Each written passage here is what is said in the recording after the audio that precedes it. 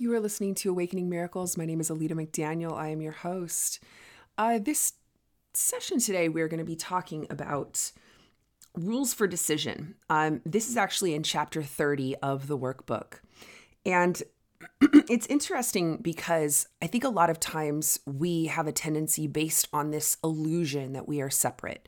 We feel the physical body, and the physical body causes us to believe I am separate from someone or something, and that I am different, I'm individual. And so a lot of times when we're going through a stressful moment, when we are feeling in survival mode, we feel alone. We feel like the world is on my shoulders. We feel like I have to do it all alone. If you were raised in a traumatic household growing up, whether you had a single parent, whether there were a lot of kids and not a lot of money, whatever the case may be, if you were taught from a very early age that you can only depend on yourself, it's going to be very challenging for you to turn to God and say, hey, you know what? I'm not going to do this alone. I'm going to let you in my life. And speaking from experience, that's something that I dealt with for a very long time as a single mom and with a single mom and as an only child. I grew up with this belief that, I couldn't depend on anybody else, that, it was always going to fall into my lap. And it was very hard for me to let other people come in and to support me.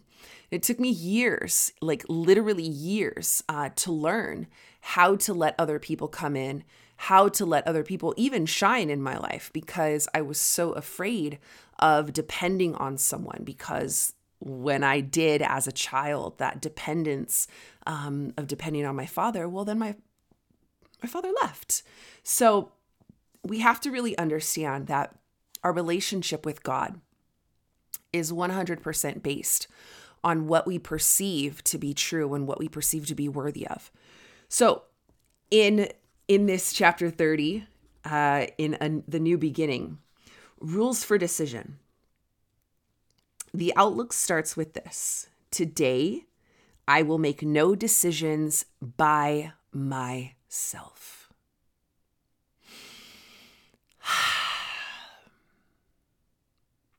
That can be really heavy.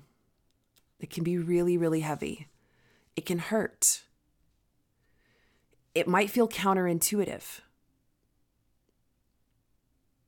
And if you have daddy issues or mommy issues, or if you have any sort of abandonment from one of your parents, it can be very, very hard. Because from a very early age, you started fighting for your independence. I get it. So in this lesson, this means that you are choosing not to be the judge of what to do, but it must also mean that you will not judge the situations where you will be called upon to make response. For if you judge them, you will have set the rules for how you should react to them. And then another answer cannot but produce confusion and uncertainty and fear. I'm going to tell you a little story. When I got my calling, my spiritual call, and it was March of 2012. So it was 10 years ago now. So 10 years ago plus 2 months. I remember, actually almost 3 months now. I remember in that moment, my judge, the internal judge that was my ego, automatically assumed that I knew exactly what God wanted for me. I automatically assumed that I knew what God had in store for me. I thought in that moment that I was going to have to cut my entire life off, that I was going to have to shave my head and move into an ashram. That's what I honestly believed. And it's comical to me now. And I'm not saying that there's anything wrong with that. I think if anything, it's more appealing to me now than it ever was in the past. More so because I've just continued to deep dive into this journey. But 10 years ago, my perception of what God was asking me to do had me judging the situation. It had me judging what that path was going to look like. And so it did. It produced a lot of uncertainty. It produced a lot of fear. It produced a lot of confusion because I wasn't open for God to lead me. I wasn't open for God to show me where I needed to be. And so I ended up creating a lot more chaos than was necessary, to the point where I ended up having to die in July of that year for God to finally get my full attention and to show me what this path actually looked like. And it had nothing to do with what I thought it was. So we have to remember that while we are, on a day-to-day basis, we have free will and we do make these decisions for what appears to be on our own. We also have to keep in mind that when we set an intention, say, for example, whether you're using law of attraction, you're using a vision board, whether you're using affirmations, and in whatever way, shape, or form you're looking to quote unquote manifest a different reality. Manifestation is just essentially the prayer and receiving, active receivership of that prayer. So that's really all manifestation is. That's all really the process of law of attraction is. But when you're doing that, if you're in a state of making a decision, typically we make decisions based on our past experiences, our perception of reality that is based on the past and it's conditioned by the past.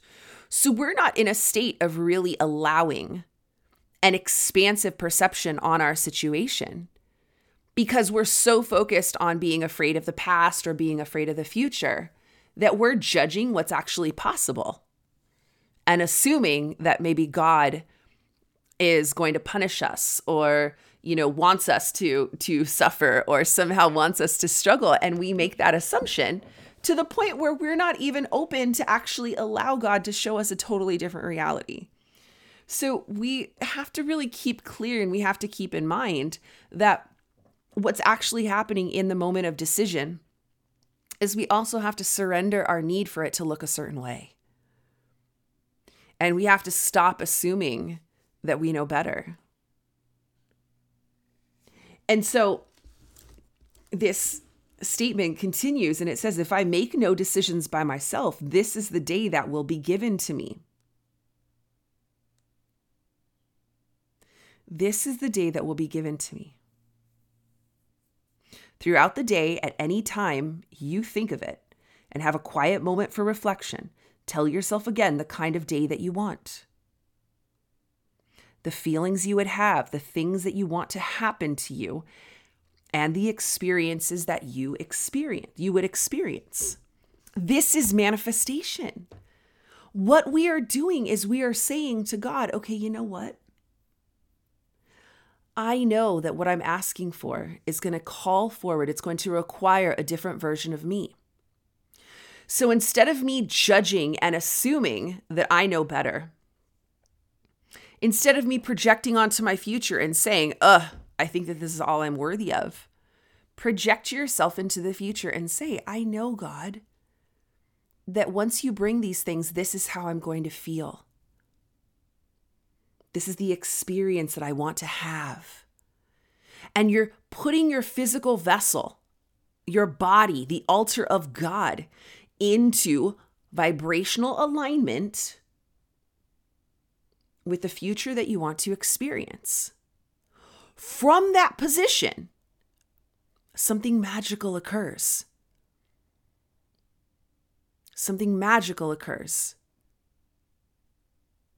And that is something called intuition. Our intuition now kicks in because now we say, okay, you know what, God, I know what I want. I might not know how to get there. I have no clue, but I'm going to let you show me how to get there. When we're clear enough, this is like Law of Attraction 101, when you're clear enough on your intention and you walk forward in faith, the universe conspires to make your reality come true. That's all this lesson is telling us.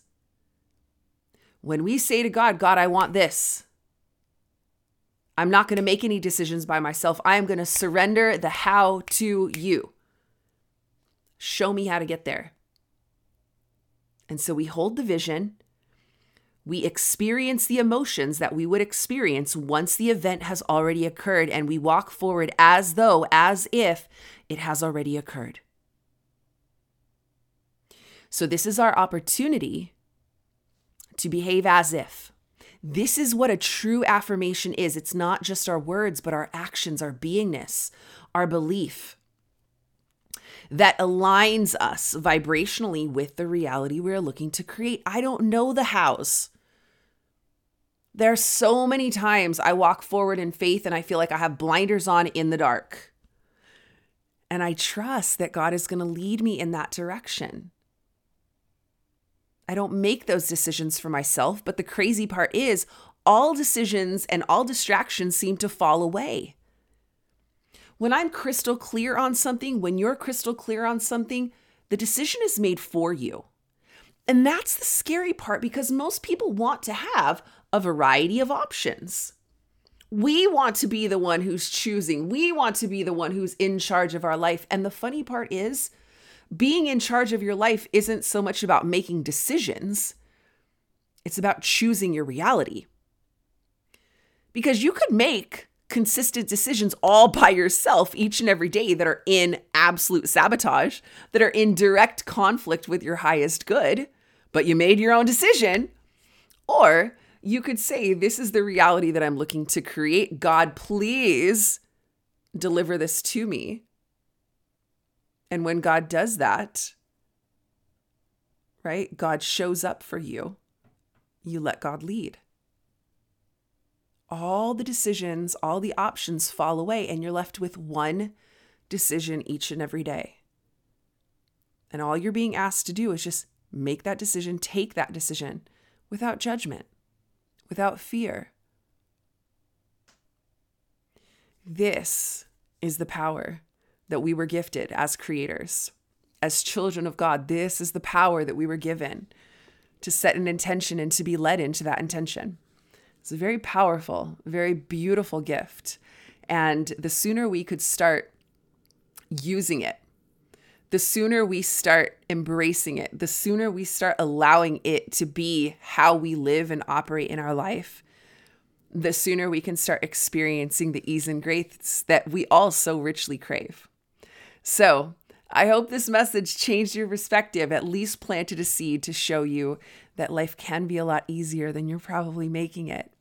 And if you want more of this content, please go ahead and like, subscribe, wherever you are listening to this. If it's something that you know somebody needs to hear, please go ahead and share that. And if you'd like more information on the work that I do in my coaching practices, please go to legacywellnessclinic.com. You can also find me on Instagram at Goddess Intelligence, also at Legacy Wellness Clinic.